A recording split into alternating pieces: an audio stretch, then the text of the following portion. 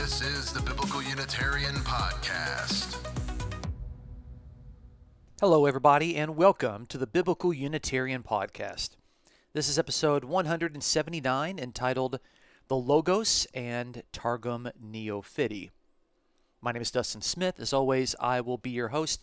I appreciate you so much for listening to the Biblical Unitarian Podcast, which is the podcast that aims to start conversations about the oneness and unity of God and about the humanity of Jesus. In last week's episode, we looked at the concept of God's Word, namely the Word being the Logos that shows up in John's Gospel. But this concept of God's Word also showed up in the early Jewish Targum Onkelos. And this Targum, which was written in Aramaic, described God's Word as God's Memra. And we looked at all the different ways in which the Memra showed up in Targum Onkelos, and we compared it to John chapter 1. We noticed that the Word was just another way of talking of God's activity. The Word was the vehicle through which God created the world. What we didn't find was any evidence that God's Word, or God's Memra, was a pre-existing, conscious, divine person alongside God. In fact, the Word was just another way of expressing God's own behavior and activity. Now, in last week's episode, I probably went a little bit overboard with the examples and the data that I shared. That's why it was one of the longer episodes that I have recorded, and I have heard the feedback from people saying, we don't need that many examples, we don't need that much data, we get the point, we can make the similar point with a fewer amount of occurrences of data. And so in this week's episode, where we look at another Targum, this one being Targum Neofiti, I'm going to show a smaller pool of evidence that is going to demonstrate the same points. Targum Neofiti is also an Aramaic Targum, which was a Jewish interpretation of the Hebrew Bible. Targum Neofiti was a Targum on the Torah, which is the first 5 books of the Old Testament: Genesis, Exodus, Leviticus, Numbers, and Deuteronomy.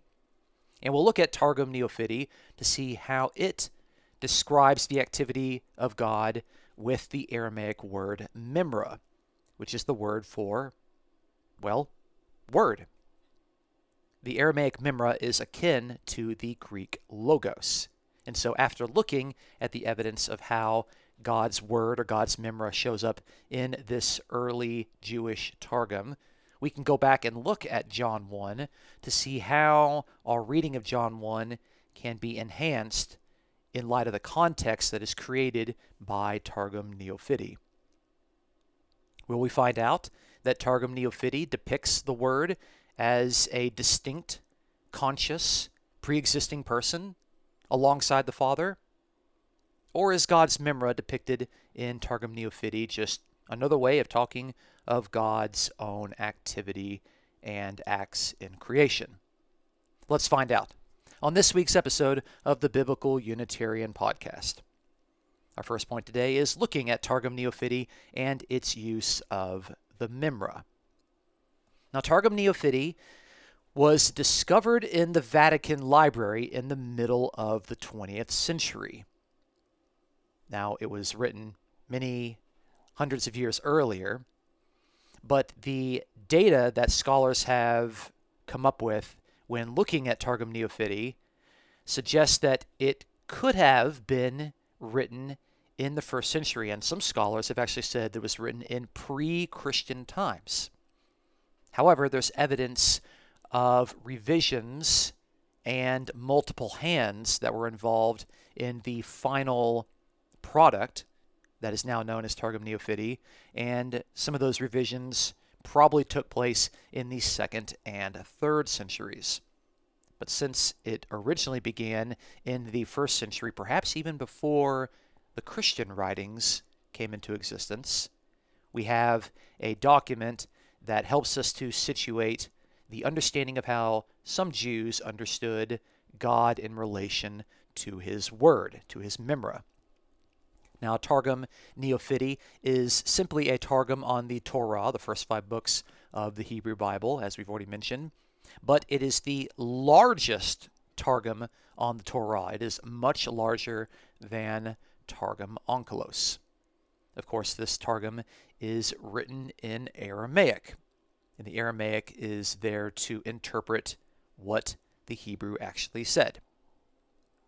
So when we look at all of the occurrences of Memra within Targum Neofiti, and there's over 400 occurrences of it, like nearly 200 more occurrences of Memra when you compare Targum Neofiti to Targum Onkelos.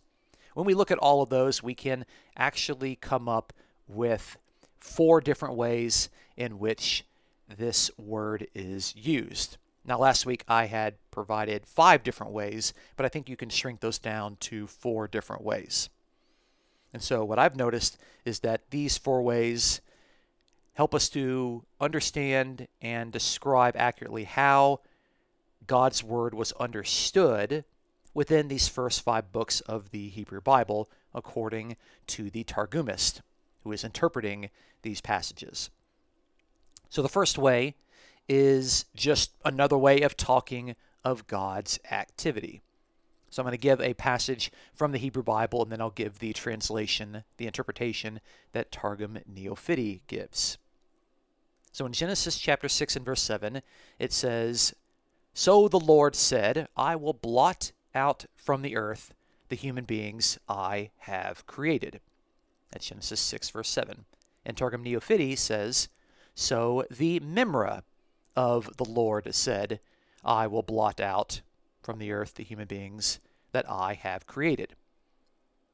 And so we have the word of the Lord replacing God when God speaks. So it just seems to be another way of talking of God's activity.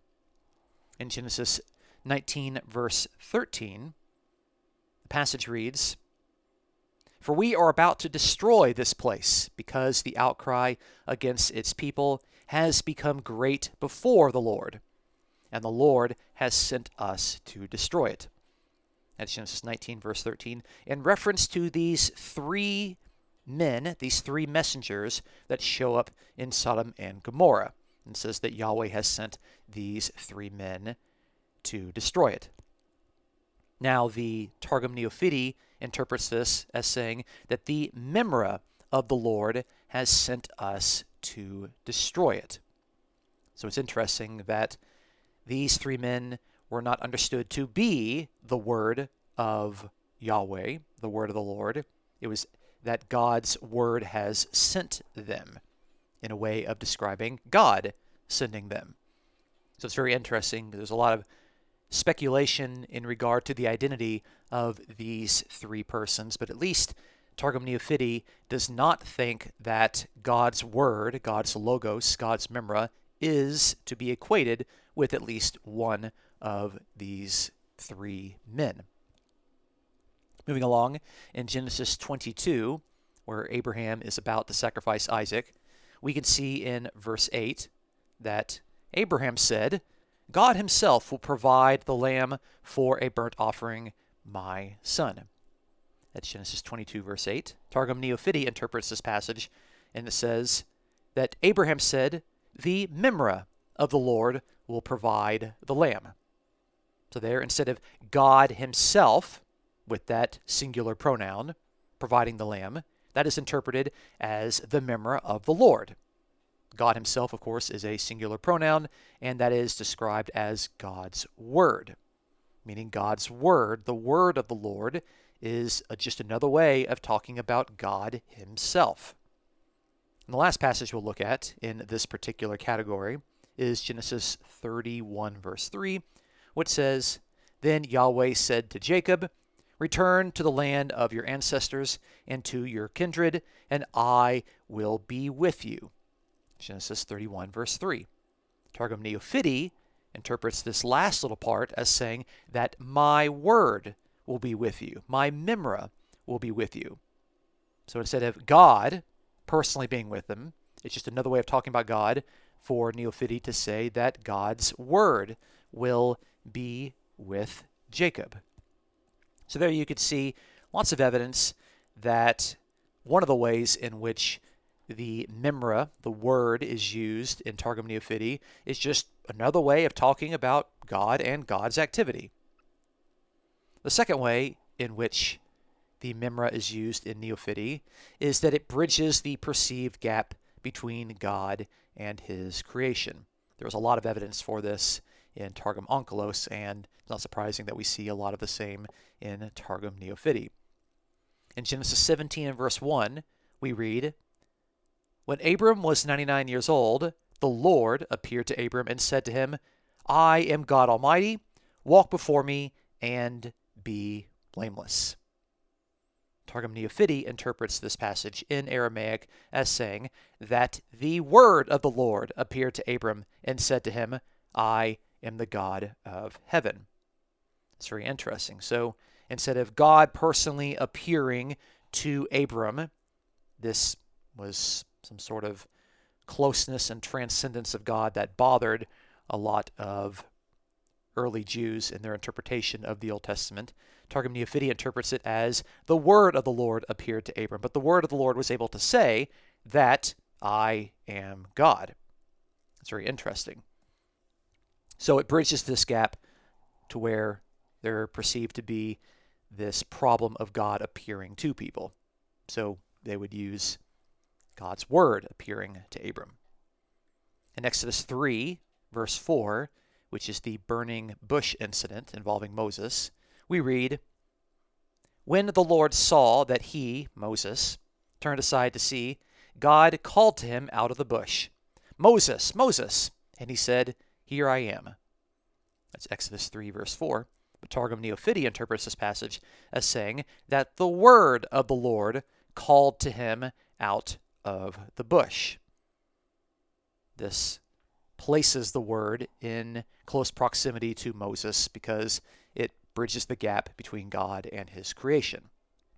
Another passage is Exodus 3, verse 8, where God says, I have come down to deliver them from the Egyptians and to bring them up out of that land to a good and broad land flowing with milk and honey.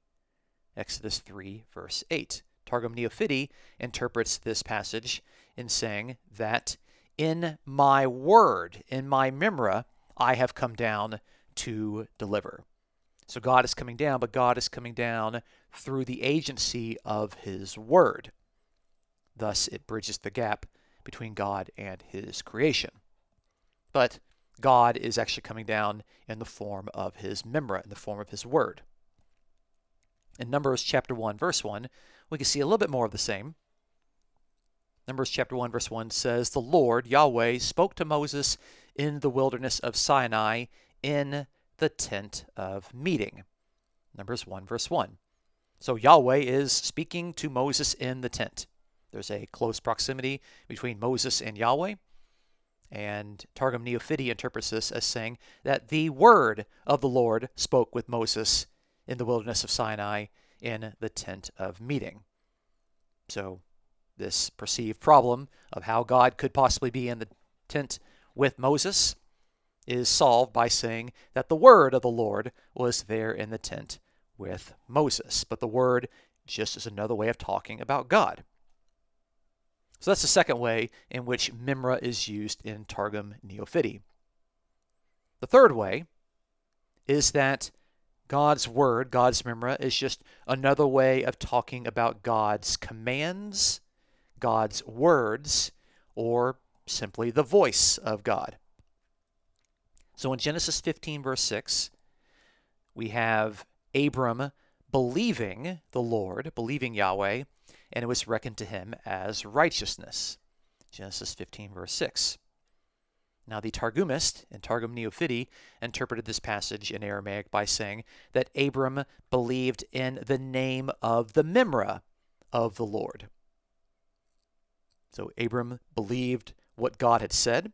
So Abram believed in the name of the word of the Lord, because what God had said indicates that his words are powerful promises, and that these words, of course, could be understood as God's word, God's memra. So believing God is the same according to Targum Neofiti as believing in the name of the Memra of the Lord. That's an interesting example. Another example is in Leviticus 8, verse 4, which says, "And Moses did as the Lord commanded him." Targum Neofiti interprets this as saying that Moses did as the Memra of the Lord commanded him. So Yahweh commanding Moses what to do with God's commandments and ordinances is understood by the Targumist as something that Moses was obedient to in regard to the word of the Lord commanding Moses. The word of the Lord commanding Moses is an interpretation of God himself commanding Moses. In Deuteronomy chapter 28, verse 2, we can see that, quote, "All these blessings shall come upon you and overtake you if you listen to the Lord your God." That's Deuteronomy 28, verse 2. So if they were to listen to Yahweh, using the verb shamar, where we get the shema, the listening with the intent to obey, then the blessings will come upon them. The Targumist in Neofiti interpreted this as saying that if you listen to the Memra of the Lord your God. So listening to God with the intent to obey is understood as listening to the word of the Lord your God. In Deuteronomy 34, verse 10, which talks about the legacy of Moses after his death, it says, "Never since has there arisen a prophet in Israel like Moses, whom the Lord knew face to face." That's Deuteronomy 34, verse 10. And it's this phrase that the Lord knew Moses face to face, which was interpreted in this Targum. And in Targum Neofiti, it actually regards Yahweh as the Memra of the Lord who knew Moses speech to speech. So there's a couple of interesting changes that actually took place there. It's not Yahweh knowing Moses, it's the word of Yahweh knowing Moses. And also, it's not a face-to-face encounter, it's the word of Yahweh knowing Moses speech to speech. There, not only is God being defined as God's word, but his intimate knowledge of Moses is interpreted not in the sense of someone looking at someone face to face, but it's speech to speech. God's word is interpreted as God's own speech. And Moses, his interaction with God and his communicating with God is also interpreted as speech. So that's the third way in which Memra shows up and is used within Targum Neofiti. The fourth and final way is, surprisingly to me, the most abundant way that I have found. And it is that God creates through his powerful word. And when you do a word study on Memra within Targum Neofiti, the most abundant chapter in which Memra shows up in all of its occurrences out of all the chapters in Genesis, Exodus, Leviticus, Numbers, and Deuteronomy is in Genesis chapter 1. And let's look and see how this shows up. So in Genesis chapter 1 and verse 3, it says, "Then God said, 'Let there be light,' and there was light." Genesis 1:3. So there you have God speaking and creating light with his powerful word. And Targum Neofiti interprets this as saying, "Then the word of Yahweh said, 'Let there be light,' and there was light according to the decree of his word." So it's not just God saying, it's the word of Yahweh said and created light, and this was all done according to the decree of God's word. There, God's word is functioning as the agent through which God brings about creation. And the next verse, Genesis 1:4, we could see a little bit more of this. The Hebrew says, "And God saw that the light was good, and God separated the light from the darkness." Genesis 1:4. In Targum Neofiti, it says that the word of Yahweh separated the light from the darkness. So the word of Yahweh is not just creating, it's also ordering God's Genesis creation. In Genesis 1:5, we can see in the Hebrew that God called the light day and the darkness he called night. Genesis 1:5. And Targum Neofiti interprets this passage by saying that the word of Yahweh called the light day, and the darkness he called night. So God speaking and calling the light day is interpreted as the word, the memra of Yahweh calling the light day. And the next verse, Genesis 1:6, it says, And God said, Let there be a dome in the midst of the waters, and let it separate the waters from the waters. Genesis 1:6. Targum Neofiti interprets this passage by saying, And the word of Yahweh said, Let there be a dome in the midst of the waters. So we have God saying, Let this thing take place, and it's interpreted as the word of Yahweh saying. So God's word is active in creation. In the next verse, Genesis 1:7, the Hebrew says, So God made the dome and separated the waters that were under the dome from the waters that were above the dome, and it was so.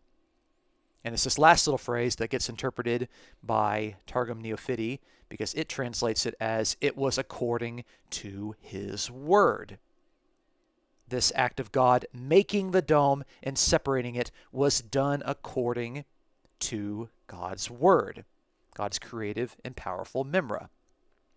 In Genesis 1:8, we can see that God called the dome heaven, and there was evening and there was morning the second day. Genesis chapter 1, verse 8. Targum Neofiti interprets this as the memra of Yahweh called the dome heaven. So in the Hebrew, we have God saying that the dome is going to be called heaven, and this act of saying, this verb, yamar, appears and is interpreted as the actual noun, the memra of Yahweh, the word of Yahweh calling the dome heaven. In Genesis 1:9, we can see a little bit more of the same. And God said, Let the waters under the sky be gathered together into one place, and let the dry land appear. And it was so. Targum Neofiti interprets this verse as saying, And the word of Yahweh said, Let the waters be under the sky, be gathered together into one place, let the dry land appear. And it was so according to his word. So God speaking is interpreted as the word of Yahweh speaking, and all of these acts of creation and ordering were accomplished according to God's word. Now this noun, memra of God, shows up in the first chapter of Genesis 23 times. It's the largest concentration of occurrences of the Aramaic noun memra within Targum Onkelos. And if you actually interpret the entirety of the first creation account, which goes from Genesis 1:1 all the way to chapter 2 and verse 4, you actually have 26 occurrences of the noun memra within Targum Onkelos. So I think that's very interesting that the highest occurrence of memra within Targum Onkelos is used to describe the Word of God as active in creation and also active in the ordering of the original creation.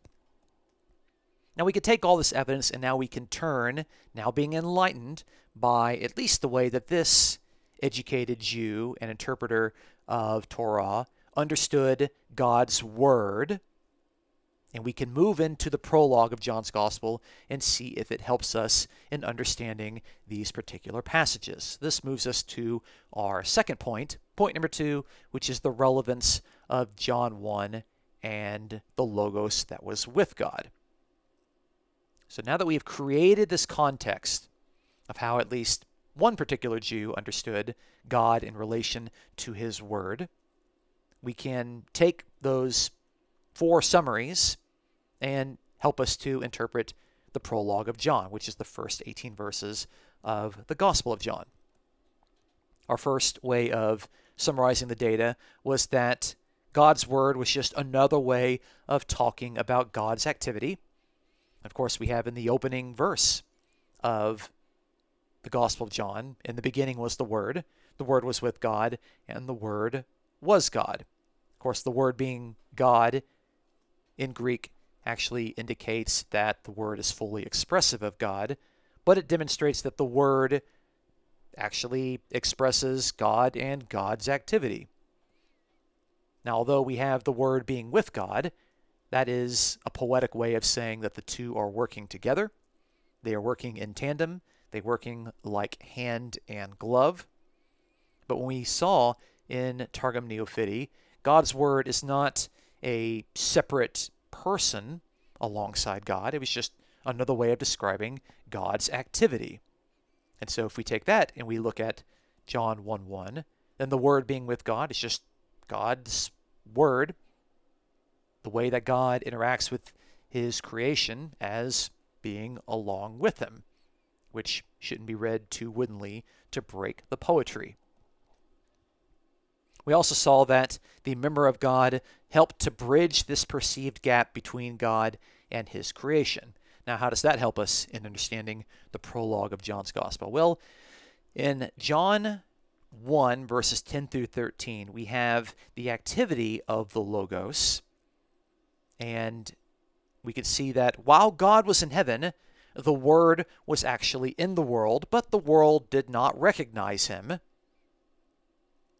But those who believed in God's Logos and believed in his name would become children of God.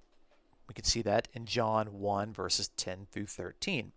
And so we can see that this helps to bridge this gap between God and his creation, because God is in heaven, God is on his throne, God is in charge, God is ruling, and yet God is able to interact with his creation. He's able to interact with Israel through the agency of his Word. His Word is in the world. His Word is not recognized. His Word is rejected by most people. But those who do believe it actually become children of God.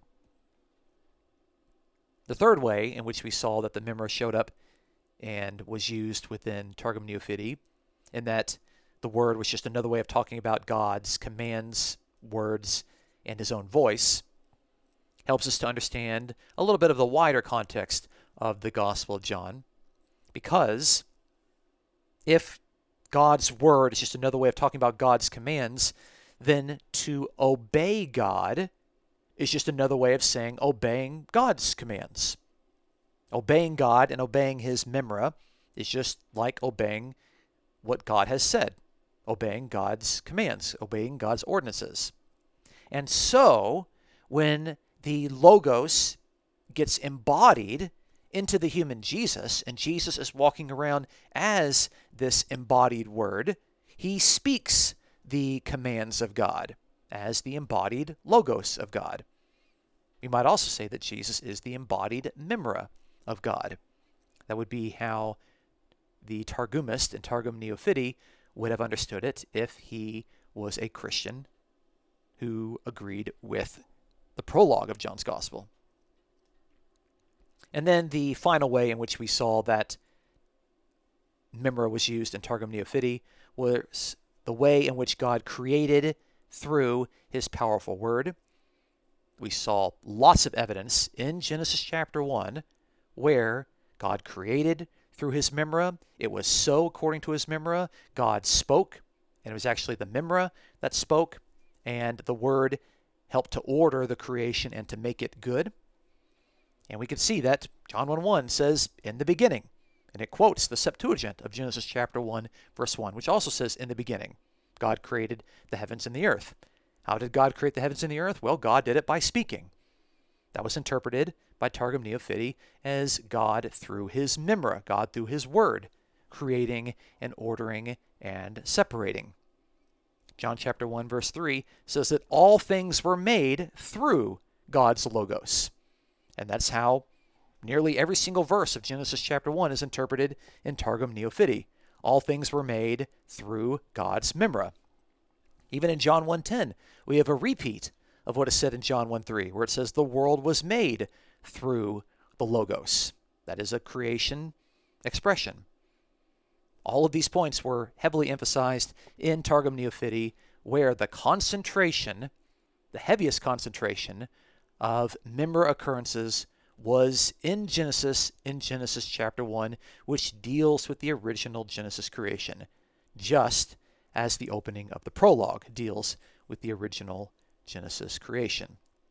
The point is that the Word in Targum Neofiti is not a distinct divine being alongside God. It's not a pre-existing person alongside God. It is God's speech. It is God's Word. It is God's powerful and creative utterance that represents God, that expresses God, that demonstrates God's activity, and it participates in the acts of creation by functioning as an agent. So in conclusion, we have observed that Targum Neofiti was an early Jewish Targum where Aramaic interpretations of the Hebrew Bible, specifically the first 5 books of the Old Testament, used God's Memra to express various ways in which God interacts with his creation. We saw that God's Memra was used in Targum Neofiti over 400 times, and that they were used in ways that were similar to Targum Onkelos, despite the fact that Targum Neofiti had no knowledge of Targum Onkelos and vice versa. In Targum Neofiti, we saw that God's Word was just another way of talking of God's own activity, and that God himself is interpreted in Aramaic as God's Word, doing the very same action. We also observed that God's Memra, God's Word in Neofiti, helped to bridge the perceived gap between God and his creation, so that places in which God appears to human beings is interpreted as God's Word appearing to human beings, and that the Word basically is God in what God is doing. Furthermore, we saw that God's Memra in Neofiti was talking about God's commands, words, and voice, so that obeying God was understood as obeying the Memra of God, or obeying the Word of God. Lastly, we saw that there was a heavy concentration of God and his Word used in the interpretation of Genesis chapter 1, to where nearly every single verse was interpreted in light of God's actions, God speaking and God creating within Targum Neofiti as God's Word creating and speaking and ordering God's creation. There's no evidence at all that the Jewish Targumist or the various hands that helped contribute to the writing of Targum Neofiti understood God's Word as a conscious divine being. The Memra of God in Neofiti is not a pre-existing person. It's certainly not a distinct person alongside God. God's Word in Targum Neofiti is another way of talking about God himself.